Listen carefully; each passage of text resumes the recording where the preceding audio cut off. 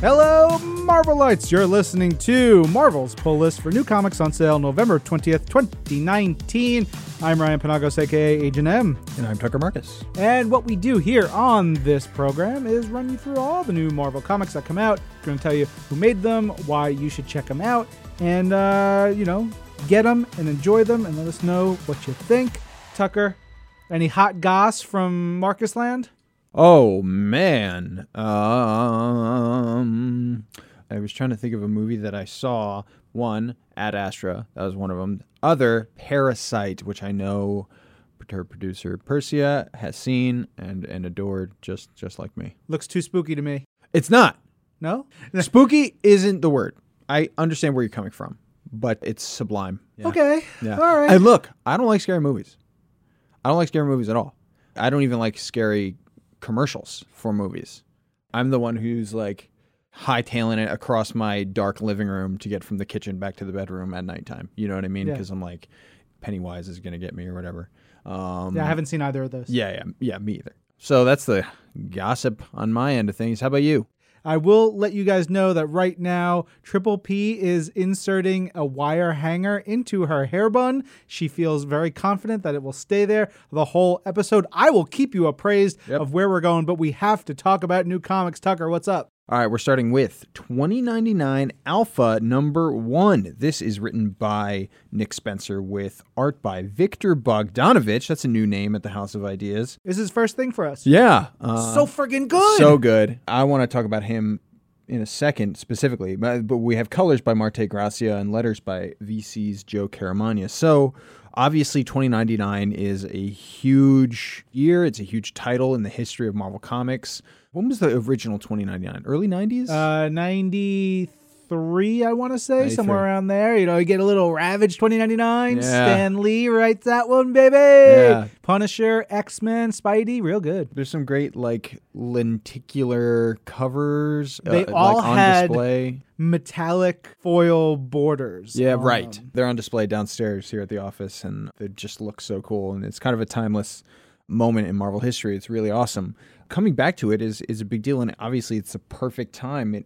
It works out beautifully, and we've made much of this over the course of this year being the 80th anniversary of Marvel, because 80 years ago was the start of Marvel, 1939, and 80 years from now is 2099. It's kind of a cool little bit of symmetry there. So we've done a lot of talking about it this year, and now it finally arrives.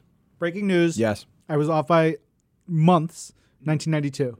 Oh. It was the end of 1992. Wow. When 2099 started. All right. I So apologize to everyone who put their faith in me. December 92. I failed. Is that right? December 92 is the cover date, so Yes. it's probably released in like September, October. All right, very cool.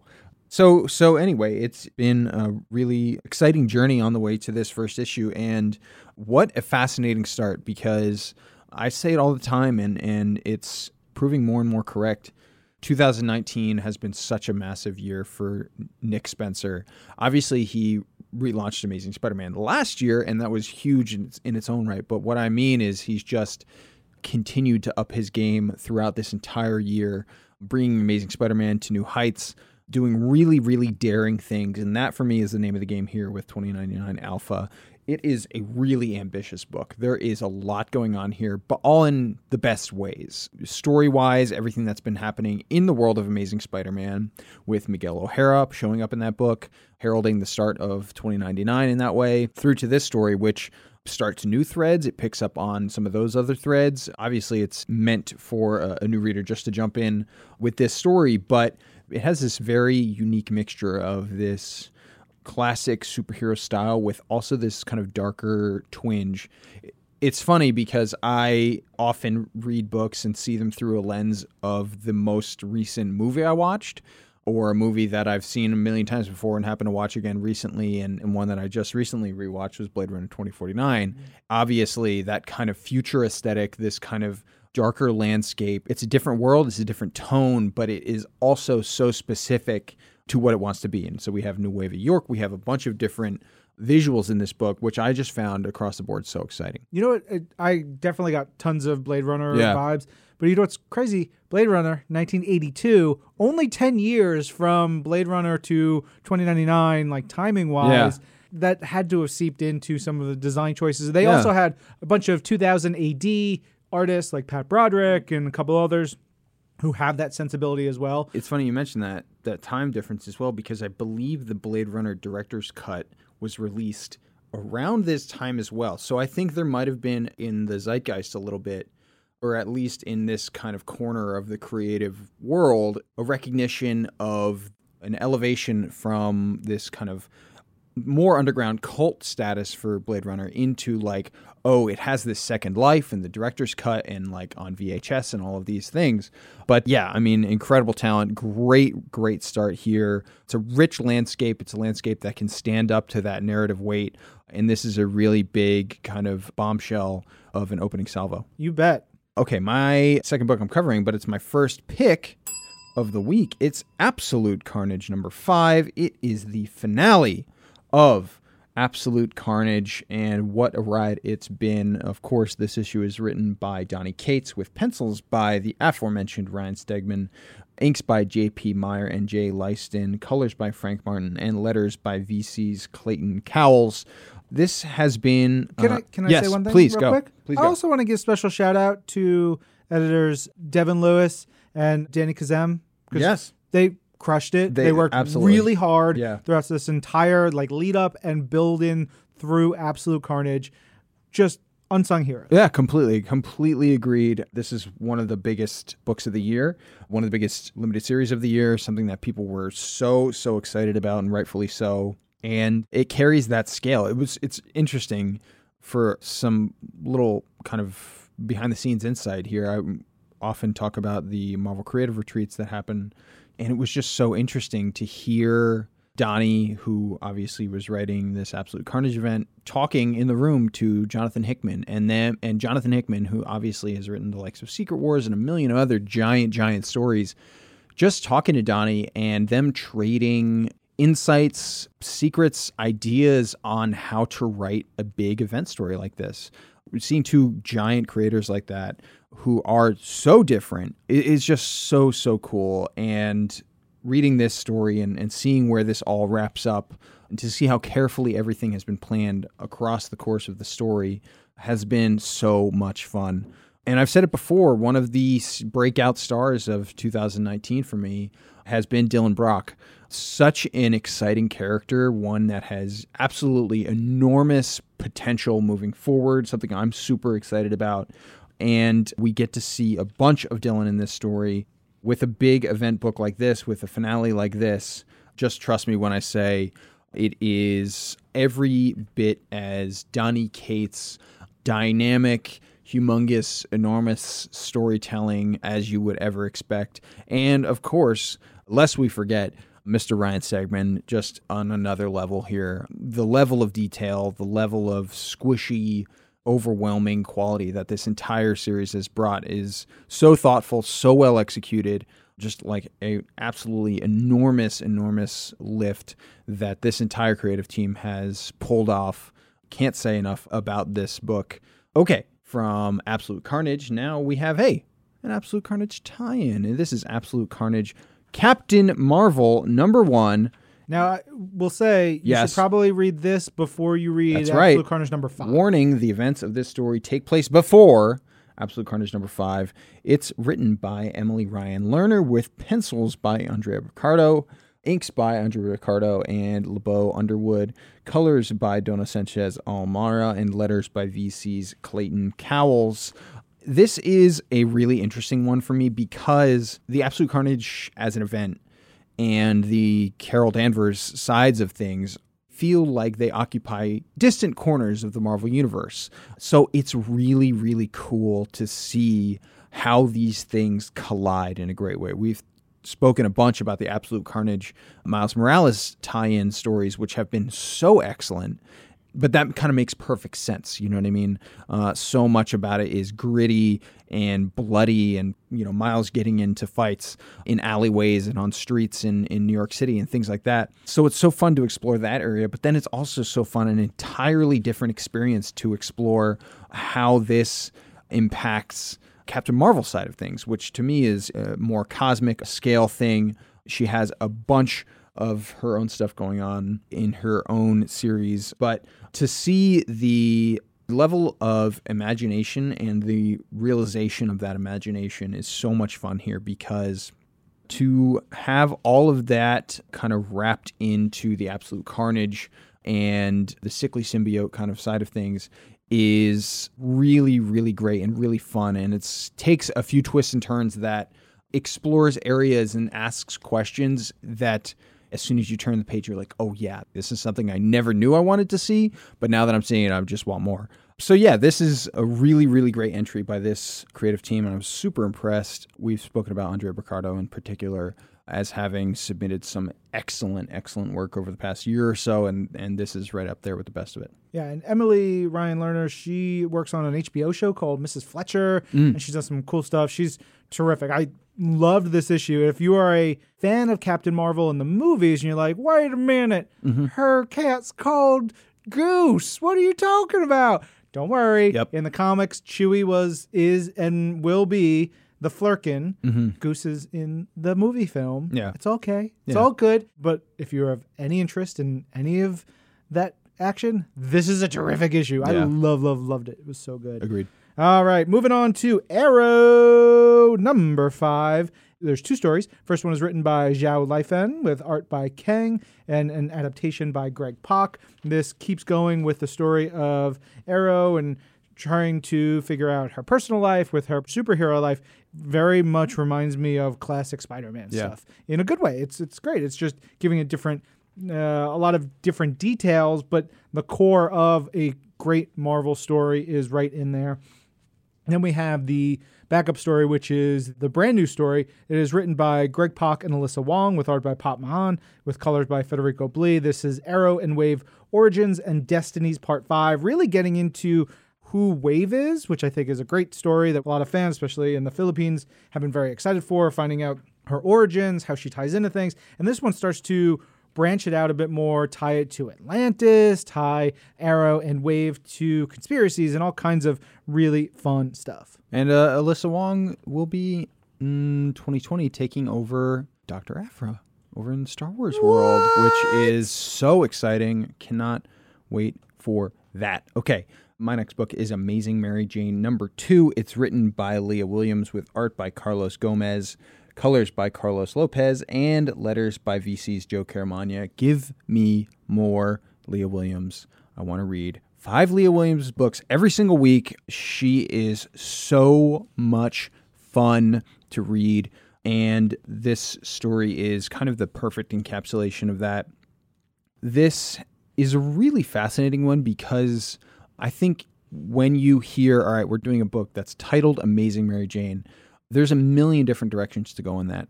You can lean, into Mary Jane's past. You can lean into her life as an actor. You can lean into her relationship with Peter Parker. You can look at so many different things. So it's really fascinating for me to see how this rightfully occupies the kind of Spidey corner of the Marvel Universe, but makes its own space within that in a really, really fun way. Yes, we dig in a bunch to MJ's career as an actor, which is really fun.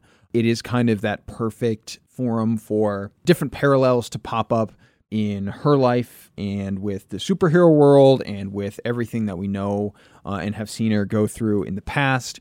It has that energy that I love to read in a book, which is kind of bouncy, it's poppy, it's fun.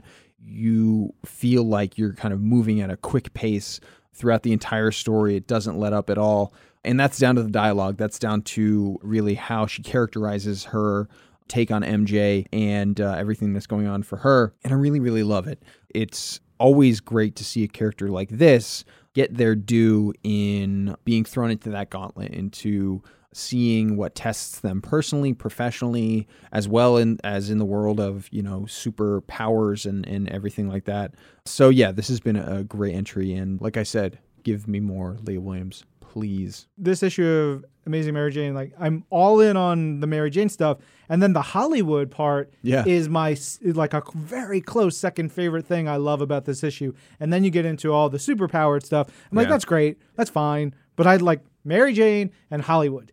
All of that. Yeah, just a straight up vintage era Marvel. This is just a character story. Yeah. It's so much fun. All right, up next is Amazing Spider-Man number 34, written by Nick Spencer, art by Patrick Gleason, colors by Matthew Wilson, D. Cunif, and Chris O'Halloran, with letters by VC's Joe Caramagna. This is another $20.99 book. I will divert your attention to the back of this issue, which has a checklist for $20.99. There are a bunch of issues coming out in November and December. This week alone, we had the Alpha, which we've talked about, this Amazing Spider-Man issue, and we will be talking about FF $20.99 in a little bit. So it all ties in together. I do want to say, whomever made this checklist in the back of the comic included the writer and artist last names in this, which I think is so cool, because then you can see, oh, Nick Spencer is doing this one and this one and this one, and oh, Carlo Pacheco is doing that one, and oh, Jerry Duggan's doing that one, and oh, Nadler and Thompson, I know them, and Horak. That's like, just, you're looking at it real quick. It's such a cool thing, especially for many of you listeners who recognize these names, who know the creators you want to follow.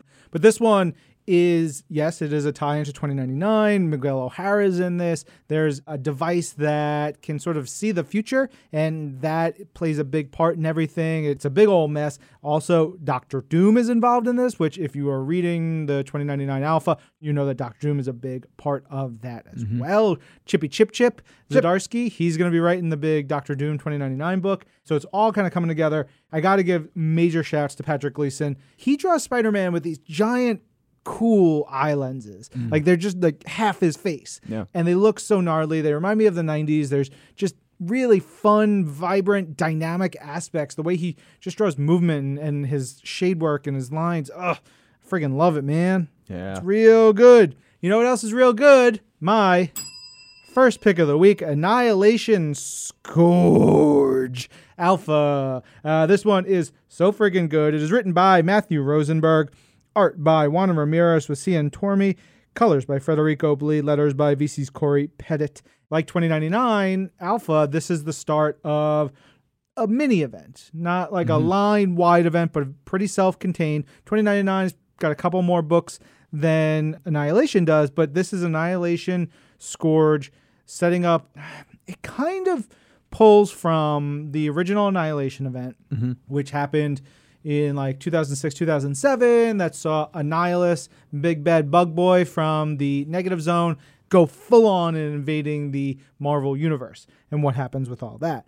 Takes that, but then spins it like a top and zzz, has it going along, where Annihilus and Blastar, the other big bad of the Negative Zone, they're kind of like on their heels, trying to escape from something else that is invading the Negative Zone that is going after them. So it's a really cool bit of role reversal, has a lot of fun with it. It's just so cool. Yeah. I will just say this. If you've read Annihilation, read through like all those Cosmic Limited series. They go from Annihilation to Annihilation Conquest to War of Kings to Realm of Kings to the Thanos Imperative. There's a through thread, and it all kind of ties into this in really cool ways. But Matt writes a really great Annihilus. He's big, he's nasty, he's angry, he's bossy, he's terrified and terrifying. I love that aspect of Annihilus. He's always like, oh my God, where's my power? I'm going to lose all my power. Do this, I hate you. I'm going to eat you. And he's like freaking out at every single turn. It is really cool. Blastar is just like his big boy with his little zoop zoop. It's just a big, giant cosmic story. I will say that we did a big Negative Zone talk in the most previous episode of This Week in Marvel. If you are not subscribed, please go listen to that. I dig into the history of the Negative Zone and who Annihilus is and a whole bunch of other stuff. And in this issue, as I was putting that together, I was like, okay, what are the planets in the Negative Zone? Because the Negative Zone is essentially an alternate or a parallel universe. It is its own universe. And so it has its own planets, it has its own everything. And in that, I was like, okay, I found a bunch of planets, and I started finding a couple more. And I read this. Matt Rosenberg introduces a new planet in here called Nifeg, which is Giffen, spelled backwards. Keith Giffen was the writer of the original Annihilation event, and this is his beautiful little subtle way of homaging Keith Giffen, which I think is tremendous. Yeah. Made me really happy. If you like any sort of big cosmic horror weirdness, gooey space action, big menacing wild stuff, Nova, Fantastic Four action, this is your book. Oh, and Cosmo the Space Dog is in there, so Yeah. you love it. On to Avengers number 26. This one is by Jason Aaron and Dale Keown with Andrea Sorrentino. This one, oh man, I love this one so much. Dale Keown, major Marvel artist through a lot of the 90s. He worked on a bunch of Hulk stuff, and this story focuses on an Avenger from 1 million BC, particularly the Star Brand. The Star Brand in this story is a big Hulk-like character, so it really fits. But he wasn't the first Star Brand. This story actually gets 65 million years previously to show us the first Star Brand is a friggin' dinosaur. This is now officially my favorite comic of all time because I love dinosaurs, and I'm making my daughter love dinosaurs just as much. We have the story of this dinosaur, the power of the Star Brand, fighting the Kree and all this other stuff. Then you fast forward back 65 million years later to the 1 million BC time period, and we follow 1 million BC dudes who are just like going through. They found this garden. They're trying to protect this garden and enjoy this garden. People don't understand them. They have this like beautiful relationship, and like the first time I see them together, I'm like, oh, cool. I'm going to be very sad by the end of this story, I'm sure.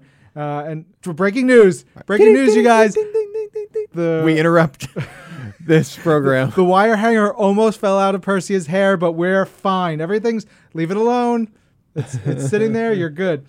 We have this great story of these awesome two dudes. We actually get to see them up against a couple of deviants, which is really fun, how Jason ties all that stuff together. But like I mentioned, I thought I was going to be real sad by the end of the story. And, well, it got me. It really got me. The last page is beautiful and devastating. Yeah. All right. Now over to Captain America number 16 by Ta-Nehisi Coates and Bob Quinn with colors by Matt Milla, letters by VC's Joe Caramagna, a gorgeous cover by Alex Ross. This one actually involves Wilson Fisk in some really interesting ways, some really surprising ways. Yeah. We've introduced Scourge. Scourge has this history in the Marvel Universe. He has killed a bunch of villains over time. It is this identity for a villain, killer, vigilante that Captain America has faced numerous times. This time, though, it seems like Scourge is killing police officers, which sets up a whole bunch of mystery stuff and things that are going on. And we follow that one thread, and while Cap's following it, introduces U.S. Agent John Walker. He comes into the picture, which is really cool. What I loved is the characterization of Captain America, Steve Rogers, and John Walker, U.S. Agent, and their relationship. It's something that is really interesting that was built up over the years, particularly through the 90s and on, and haven't seen a lot of it in a long time. So I really dug that. But there's a big mystery and a big explosion by the end of this issue.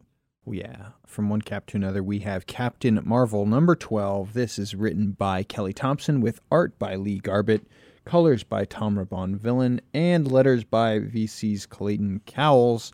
I can't give enough praise to this Captain Marvel team from everything that they've done with Star, another breakout character of 2019, and now into this. It's been such an amazing ride with just constant risk-taking, just constantly pushing the envelope of what this character is. I mean, given the stature that Captain Marvel has reached on a global level now over the past couple of years, you could understand them kind of playing the hits. But to see Kelly leading this team and pushing the envelope and introducing new ideas, new costumes, new characters, new conflicts is just so much fun. Here we get something that is recurring for me in this series is like Kelly giving her artists just huge opportunities to shine with action, with costume design, with different kind of character pairings. We have this incredibly different, unique take on Captain Marvel. We have a really interesting conflict happening here, and what we get at the end of the day is a throwdown with Thor that literally takes place across planet Earth. It is so much fun to see because there are these different fight scenes and these different panels that take place where you see them punching each other literally across continents, and like from Greenland to Manitoba to Kansas to the Pacific Ocean.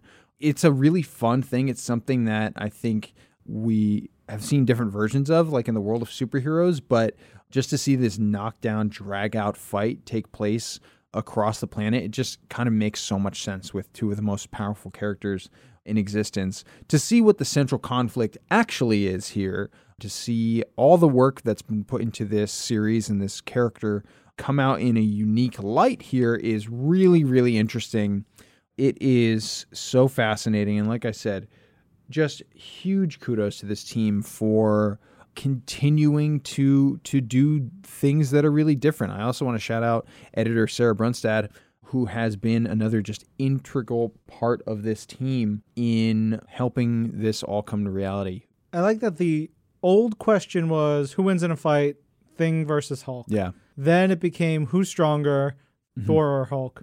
And now it's who's stronger than Captain Marvel. Right. It's like the escalation of like all these characters. It's neat. I also hope we get toys for all these costumes. You mentioned the costume designs and stuff. Man, I want all those toys.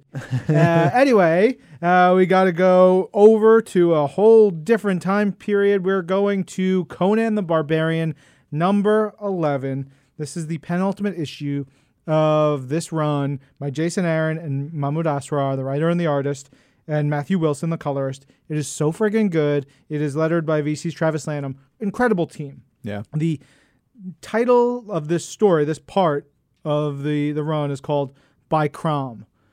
I feel like all I need to tell you is this is Conan versus God. That's what this issue is. It is big and huge and full of blood and curses and a little bit of introspection and then spitting on your like enemies and anyone who would doubt you and viscera and just nasty stuff. It is so friggin' dope. It is so great. I love this series so much. Enough said. Yeah. Yeah. Breaking news. The wire hanger is almost falling out. Uh-oh. Percy is losing it. All right. See if we can get through Deadpool. All right. Okay. Moving on now to Deadpool number 1.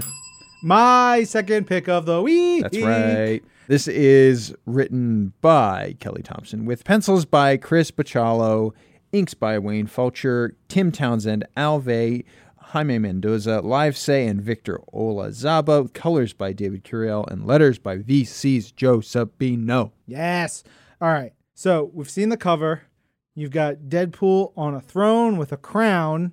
And in this issue, sets up Deadpool as a true and proper king. Yeah. How about that? Yeah. It's really neat. I remember hearing about this idea in one of the retreats from Kelly, I don't know, a year ago or whatever it was, and just the potential for hilarity, horror, fun, all of the possibilities in this story were rife like from the start, and then you actually start to see it come together. Deadpool does get ripped in half by a giant monster in this issue and spends part of it putting himself together. Another part, he gets an arm chewed off, and you watch it little by little grow back over pages. Like Chris Bachalo with great little comic gags in here. But man, it's a lot of fun. Have we talked about where this kingdom is? I believe so. We mentioned it at least in that solicits video that we did a few months ago. Great. But it is like a playground. Yeah. The kingdom that Deadpool lords over now is monsterdom. He is the king of the monsters, which you find out how and why in this issue. And that kingdom is now centered in Staten Island, which is just wow, so perfect. Just all the Staten Islanders out there. Do we have any Staten Island listeners? I'm sure we've got to have a couple, right? Yeah. There's got to be a couple out there. Hit us up. Let us know how you feel about this. What would you do if Deadpool came to your island home and with monsters and was like, we're here now, let's hang? How would you deal with that? Because there's like a little bit of that thread running through this story. It's really, really funny. It is weird, gross, big action.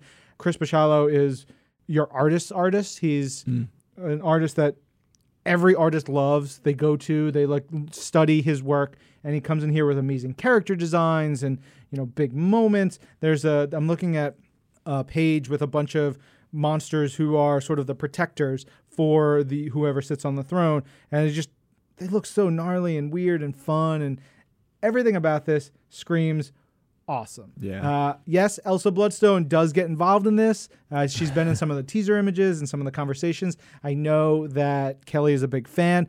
Jeff the Land Shark, if you are a West Coast Avengers fan, Jeff the Land Shark is in this book. Oh, yeah. Being adorable. Yeah, it's the best. So good. I loved it. And there is this moment at the end, though, I was like, no! There's a character introduced in this issue where I was like, what?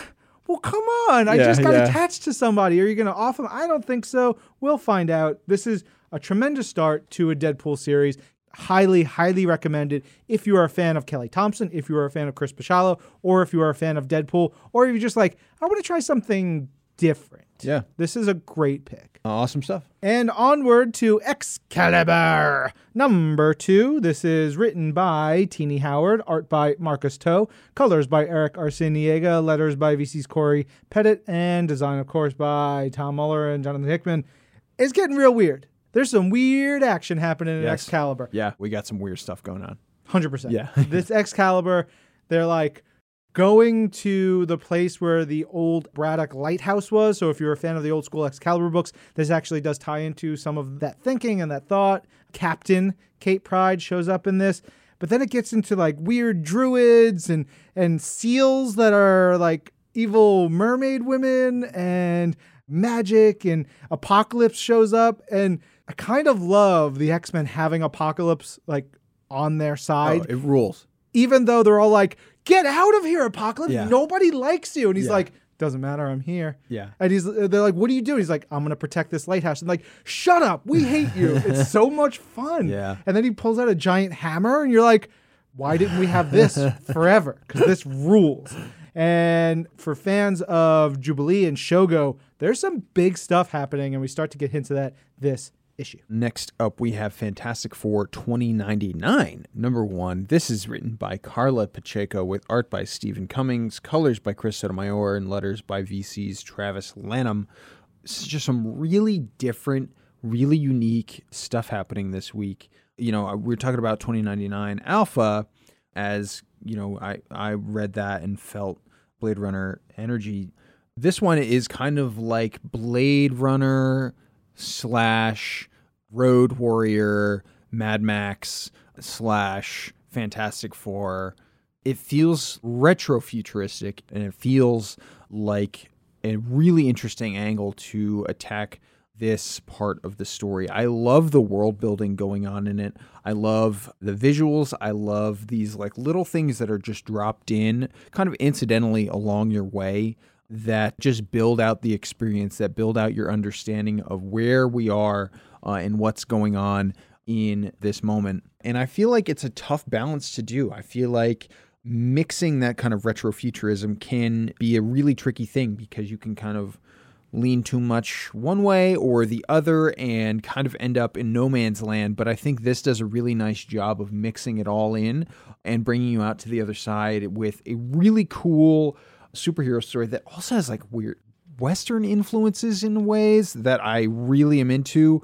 It is super, super unexpected stuff featuring like at least dynamics that we're familiar with, if not characters, and maybe characters that we're familiar with, if not the kind of situation that they're in. But all that like thrown in this blender and added with this 2099 kind of flavoring on top is just so, so cool and really unexpected fun time for me. There was a note in, I think it was the Alpha for 2099, where they said, we're not going to make like the descendants of these characters. It's not going to be like, you know, the Fantastic Four's like great grandkids or whatever. Yeah. They're going to take that Miguel O'Hara route and go with general concept and idea and then take it with something else. And I'm excited for how that plays out in these kinds of books. Yeah. All right, we got to move to Gwenpool Strikes Back, #4, written by Leah Williams with one page by Christopher Hastings. Get to that in a second. Art by David Baldeón, colors by Jesus Abertav, and letters by VC's Joe Caramagna.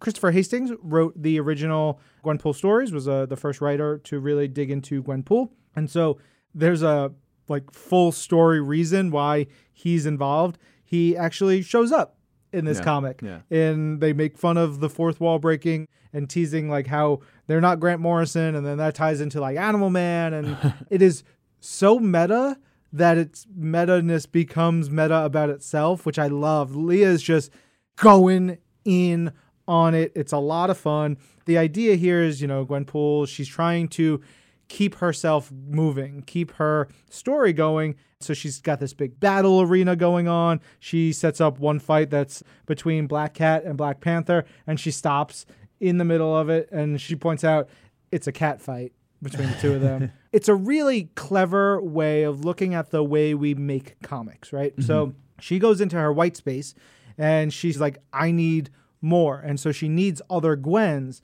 So she goes to other stories in which Gwenpool has appeared. She goes to Superior Spider-Man #7, West Coast Avengers #1, Champions #5, Rocket and Groot #9, The Unbelievable Squirrel Girl #12, into these other stories for the other versions of Gwen, and like gives them nicknames. So the one from Unbelievable Gwenpool, she calls Marshmallow because she's adorable, beloved, fan favorite, beloved, big in Japan, has merch, sweet and earnest marshmallow. Whereas Champions Gwen, the caption for her is Hot Dog Ho, Tweaker, Stage 5 Clinger, Savant. That Gwen only showed up that one time, right? Eating hot dogs. That is the story. What is also cool, David Baldeón draws them exactly how they looked in those stories. So it looks like Matt Walsh's, I believe it was Matt Walsh's Rocket and Groot Gwen. It looks like Humberto Ramos's Champions Gwen. It looks like Gurihiru's like Unbelievable Gwenpool Gwen. They all look how they did, to like the little ways that the costume was drawn differently, the aspects of the armor. Like, it's so fun. Yeah. I should have picked this as one of my picks of the week.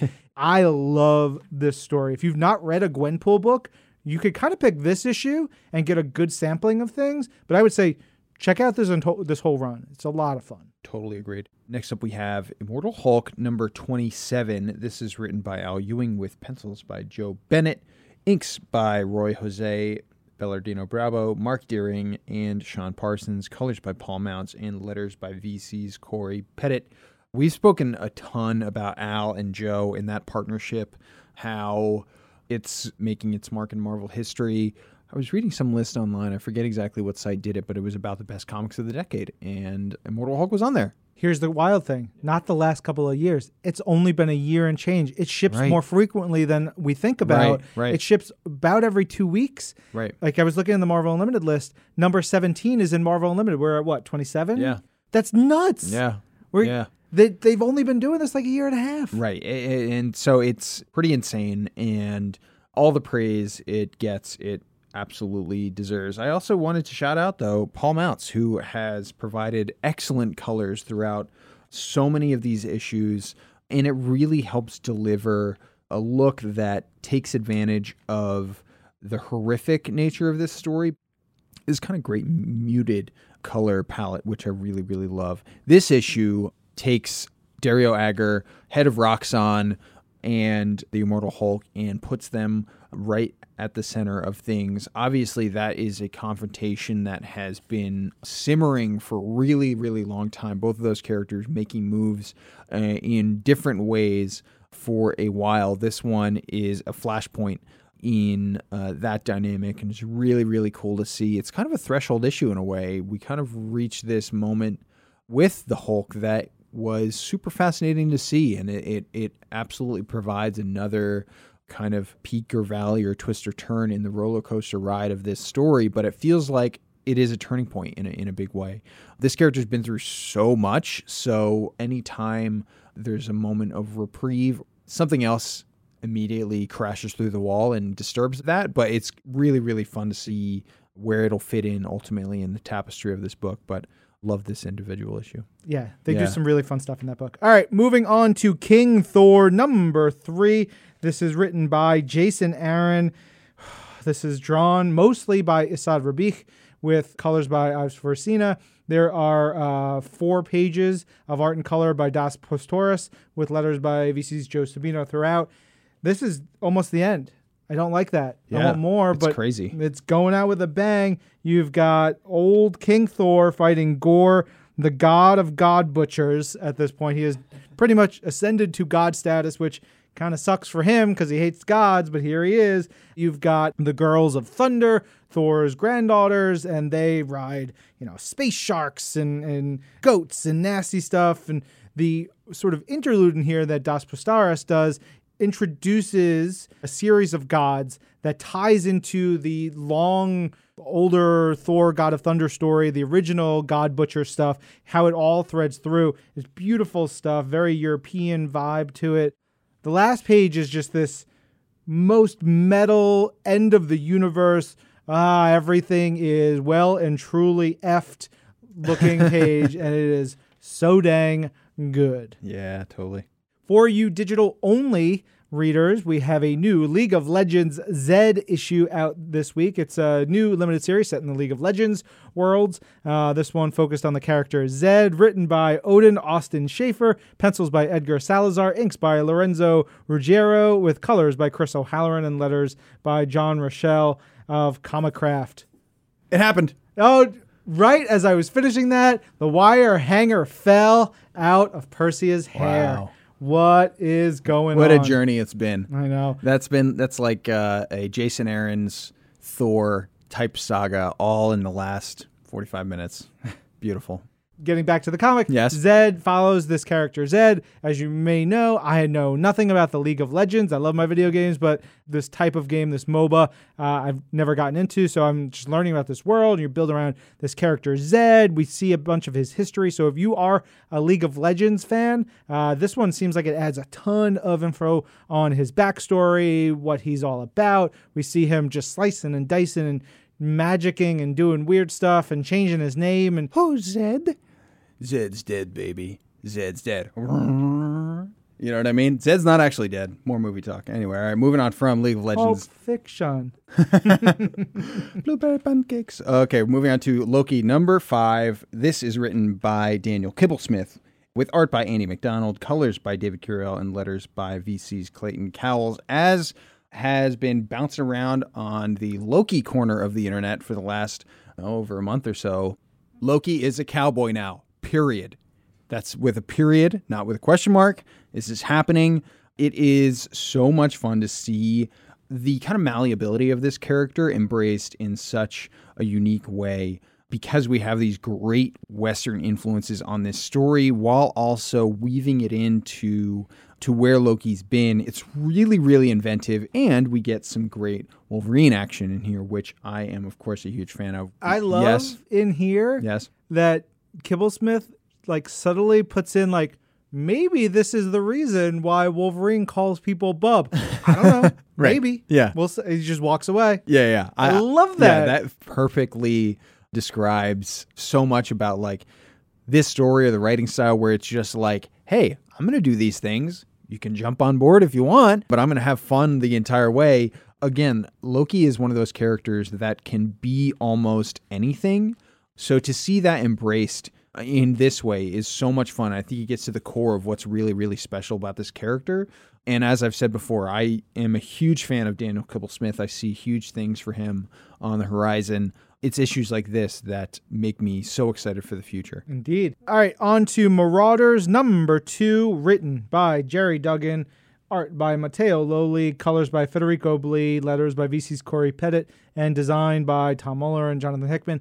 And I think I'm going to make a bold statement.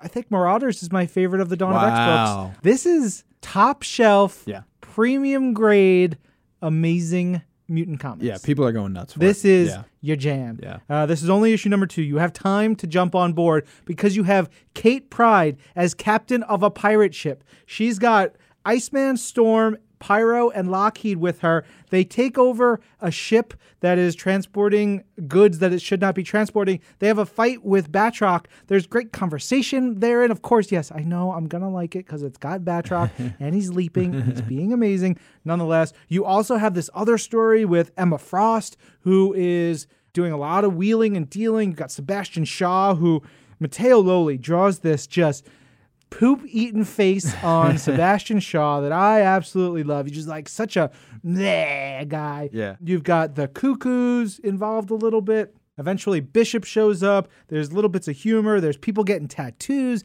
There's action adventure. It's like global. You've got Kate kissing people and drinking and being friggin' awesome. They have a big, cool boat. It's a great, awesome, really fun, high energy, go, action, comedy, adventure comic. Yeah, it's nuts in the best way. It's great.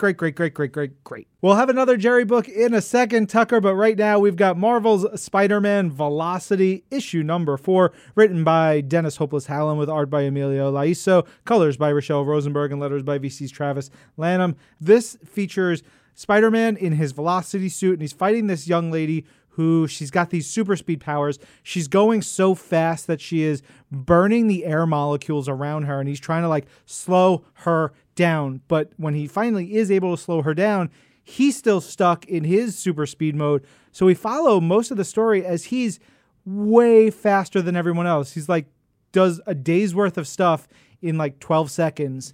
It's such a cool way to tell the story. You follow him as he's like going shopping for stuff, getting frustrated. There's one point where he's like, why is this taking 12 seconds? Because he's going so fast. That probably feels to him like hours. It's great. It's tied into Marvel's Spider-Man exclusively for PlayStation 4. But even if you've not played that game, I think you'll get a kick out of this book. Yeah. Okay, here's our other Jerry book. We have Punisher Kill Crew number 5 with art by the great Juan Ferreira and letters by VC's Corey Pettit. Man, what a ride this has been. It's interesting to see the direction that Marauders is going because you feel like you understand what Jerry loves about comics, what he loves to write, what direction he loves to push stories in, because I do feel like there's a kinship between Marauders and Punisher Kill Crew in the way that it's like if you just read those books independently, you'd be like, oh, these kind of have a spirit about them that feels similar. And I say that with, as a great compliment because these are some really, really, really fun books to read.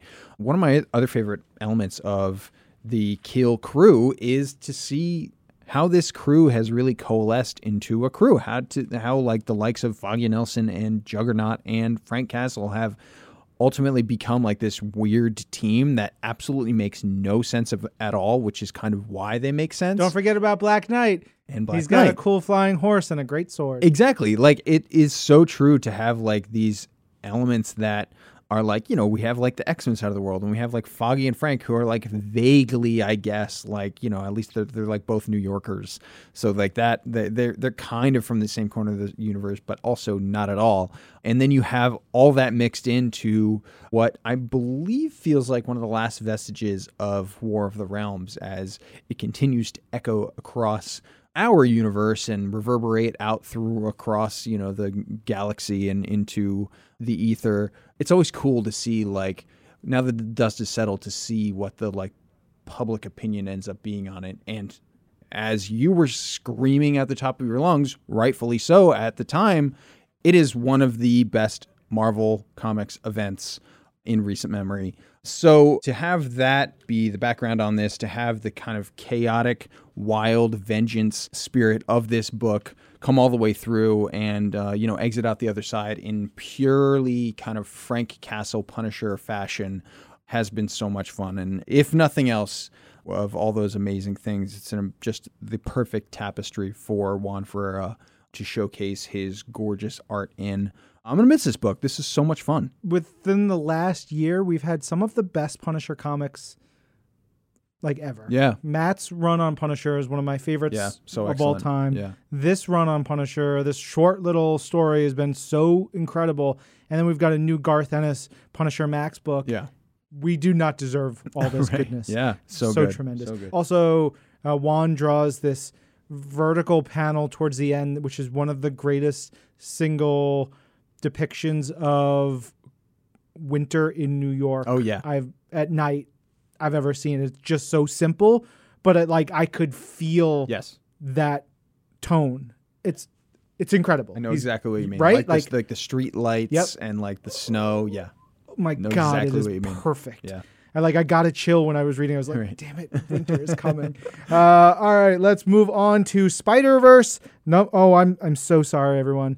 Spider-Verse. There it is. Number 2. And this one is written by Ryan North with pencils by Pere Perez, inks by Jordi Toronga Garcia, and colors by Marte Gracia. So the idea is that Miles Morales has been going through the different realities, pushed through the web of life and destiny, which may be back up and running. So, he's trying to figure out how to save the universe. He needs to heal that web. He needs some help. So this one has him going to the universe of Spider-Man, M-A''AM, the universe where May Parker was bitten by the radioactive spider, and she was able to save Ben from getting killed, and Peter is fine, but she's a Spider-Man, and it's a lot of fun. You get lots of Ryan North jokes and funny bits and humor. But what's cool is it's like, well, the multiverse is infinite. So it posits that, yes, Spider-Man would have all these permutations, but so would Spider-Man, because in another telling, she is the core. She is the apex, like the thing that things spin out of. So we get this one part where numerous other Spider-Mams from other realities are working together with her. So you see a Spider-Gwen Spider-Man, one with like a different Spider-Woman outfit, another Spider-Woman outfit, the black suit, Miles's suit, like all these different things. So any version that you could think of for a Spider-Verse, then take that and mam it. Right. And it's just tremendous. It is so much fun. It is exactly what you want out of a Ryan North Spider-Verse tie-in comic that does also give you a push forward into, like, if we ever wanted to pick this thread up, there's a whole universe of stories to tell there. It is fun. It is cute. It is heartwarming. It is violent and weird. And it's just great. It's great. So good. All right. My second pick of the week is coming up right now. It's Star Wars number 75. And this is the farewell issue to the Star Wars flagship series. And I kind of can't believe that I'm saying that. Star Wars number 1 in 2015, I believe is, not even I believe, it absolutely kind of holds its own place in kind of Marvel Comics history at this point. It was like a huge, massive smash success of an issue written by Jason Aaron, who then shepherded the series for the next several dozen issues. Brought in John Cassaday, who's a gigantic Star Wars fan, having him do monthly Marvel Comics. Like, that was the thing, is like, what do you do to bring someone out of retirement who doesn't do this anymore for us? Like who's got he's like a million other things, probably working on Hollywood stuff. You want to do Star Wars? And you just see like that. No. Okay. Yeah. So to see that as the beginning, and then to see Kieran Gillen jump aboard and just tell such incredible, weird, awesome Star Wars stories that occupy their own corner of the Star Wars universe. And now to see Greg Pak and Phil Noto wrap things up as they have done over the last 8 or so issues has just been so much fun. It's kind of crazy to think about all of the stories that have been packed into these 75 issues, because we have taken huge kind of leaps and bounds in establishing the new canon of Star Wars. It's really, really, really awesome stuff. But as we've said many times, those stories kind of take place directly in the aftermath of A New Hope, and we have journeyed quite a long way in time and space, and now we are set firmly just prior to the events of Empire Strikes Back. And then with the new launch of Star Wars number 1 and Darth Vader number 1 in 2020, we are going to be experiencing the aftermath of everything that happened in Empire Strikes Back, which I could not be more excited about. But in issue number 75 right here, we, of course, are told a story that's brought to you by writer Greg Pak, artist Phil Noto, like I said before, and letterer VC's Clayton Cowles. This is a big one that I think completely is deserving of this mantelpiece as the 75th issue, as the final issue of this run on Star Wars, because for the past 7 or so issues, Chewie and 3PO have been on their own journey. Luke has been on his own really fascinating kind of rogue / Force journey, which has been really, really interesting to see. And then Han and Leia have been on their kind of own side quest. What about my boy C-3PO? Well, 3PO and Chewie. Okay. Yeah. Talk about him enough because we Because also have an interview with Anthony Daniels on the most recent episode of This Week in Marvel, in which we talk about this run and how kind of pivotal 3PO is to parts that happen, especially in this last issue. Yeah, completely. It's been really, really cool to see each of these characters explored and tested in new ways that you really never thought of but love to see. And look, Vader is a huge part of this issue.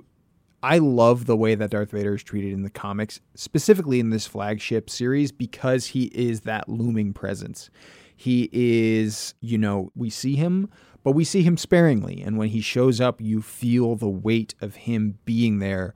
And that is absolutely what we get in this issue. One of my favorite inventions of the last of Greg and Phil's run here are these wonderful, sweet, nice rock people that Chewie and 3PO ended up encountering. There's a great moment where a giant rock man just picks up the Falcon and is just like holding it like a Millennium Falcon toy. There you go, lady. Is so fun. It is like such perfect Star Wars delight for me. Can I put this out there? Yes. Dear Lucasfilm, give us a Disney Plus series about these rock people, you cowards. Yeah, do it. As they're definitely going to hear this. It's a really, really expansive issue that we have here that takes us from land battles into outer space. We get to see different characters' points of view on it. We see, essentially, we're getting the story of how the crew gets to Hoth, how they get there, and the kind of wild chase that leads them to an iconic moment in Star Wars history. And then we see Vader's response to that, and we see the kind of preamble to what's coming in Star Wars Empire Ascendant, which is the one-shot story that is going to combine a bunch of these different threads of the Star Wars universe, and which will launch us perfectly into 2020 and into the aftermath of The Empire Strikes Back. I'm super, super pumped about it all. I love Star Wars when it's challenging. I love it when it tests the limits of what it can be. And there are so many countless examples of that over these 75 issues. And this is a great, great farewell. Did you see Disney Plus has 4K Star Wars? Yes. And I saw the Han and Greedo scene. There is a different edit to that scene in this A New Hope. What you talking about, Tucker? Yeah. I believe there's like one extra shot, one extra word that's added to this one where Greedo yells something like McClunky or something like that. What? What is happening? In his own Greedo language. There's like, Han says, yes, I bet you will, or whatever. And then right before he shoots him, and you cuts back really quick reverse shot of Greedo saying McClunky or something. And then he gets, blown up. I don't know what's happening anymore. I was just excited to watch the Star Wars in 4K. Yeah, McClunky. Okay. Well, speaking of McClunky, let's talk about Strikeforce number 3. This one is written by Teeny Howard with art by Herman Peralta, colors by Guru EFX, flashback art and colors by Marco Rudy. So happy to see Marco Rudy doing some interiors in here. It's really beautiful. And then lettering and design by VC's Joe Sabino. The Strikeforce team is terrific. You've got Blade, Angela, Spectrum, Winter Soldier, Spider-Woman, Wiccan, and Hellstrom. Don't worry, Hellstrom, not dead. He was dead. He's not dead. He's the half human, half son of Satan. Mm-hmm. He's fine. He's going to be okay. They're fighting the shape-shifting, personality-stealing, elven jerks. They go to a cool castle in Indonesia. It's tied to really cool old Doctor Strange, Doctor Doom story. Doom is involved. There's big action, wild stuff. I like Teeny's banter in here. It's like a really good patter between the different characters. There's this great moment where Jessica Drew is like, I don't even know all yours last names. Then Winter Soldier's like, yours is Drew. Monica's like, Drew? Blade's like, Drew, do you not know everyone's last names? And she's like, the point is we were kind of down into this and we're doing this the best way, and then things blow up. It's just funny. It's cool. I like this team. They're not like super buttoned up. They're getting some nasty business done, and it looks gorgeous as they do it. Yeah. All right. Last book of the week is Tony Stark. Iron Man number 18. This is written by Dan Slott and Christos Gage, with art by Paco Medina and ink assists by Walden Wong, colors by Edgar Delgado, letters by VC's Joe Caramagna. We are coming to the big end for the Ultron agenda, and you have Pym Ultron trying to mash people together with machines and think he's doing the right thing. We get cool nano action inside Tony Stark's body. We get some really wild and gnarly robot and human action. And it's just cool. We're getting to this big Iron Man 2020 story, which I know where it's going. We got to get there, and then you'll see everything changes. Oh, yeah. Okay, that's what we have on sale for individual issues this week. And now collections on sale include Immortal Hulk Volume 5, Breaker of Worlds, Journey to Star Wars, The Rise of Skywalker Allegiance, Power Man and Iron Fist Epic Collection, Doombringer, Star Wars Volume 12, Rebels and Rogues, Star Wars Age of Resistance, Villains, and The Punisher Volume 3, Street by Street, Block by Block. Which is a reference to a hardcore band called Earth Crisis. Thank you, Matthew Rosenberg. You are my favorite. In Marvel Unlimited land, there's definitely some more recent stuff. Like I mentioned earlier, Immortal Hulk number 17 is in there. If you are just reading it in Unlimited, you're like 10 issues behind. Just start buying the books, man. Yeah. Come on, get in there. There's bunch of other really cool stuff, a bunch of Star Wars issues like Age of Rebellion, Lando Calrissian, which was good, Star Wars issue number 66, War of the Realms issue number 4, very important. And yeah, plenty more. You can check out the full list on Marvel.com. Tucker will put that together for you. And did you know that this episode of Marvel's Pull List was produced by M.R. Daniel with help from Jorge Estrada and Percia Verlin? Oh, now I do. Yeah. Our audio development manager is Lauren Wiener, and Jill DeBoff is our director of audio. That about wraps it up. We'll be back with another episode next week. I'm Ryan. And I'm Tucker. This is Marvel, your universe.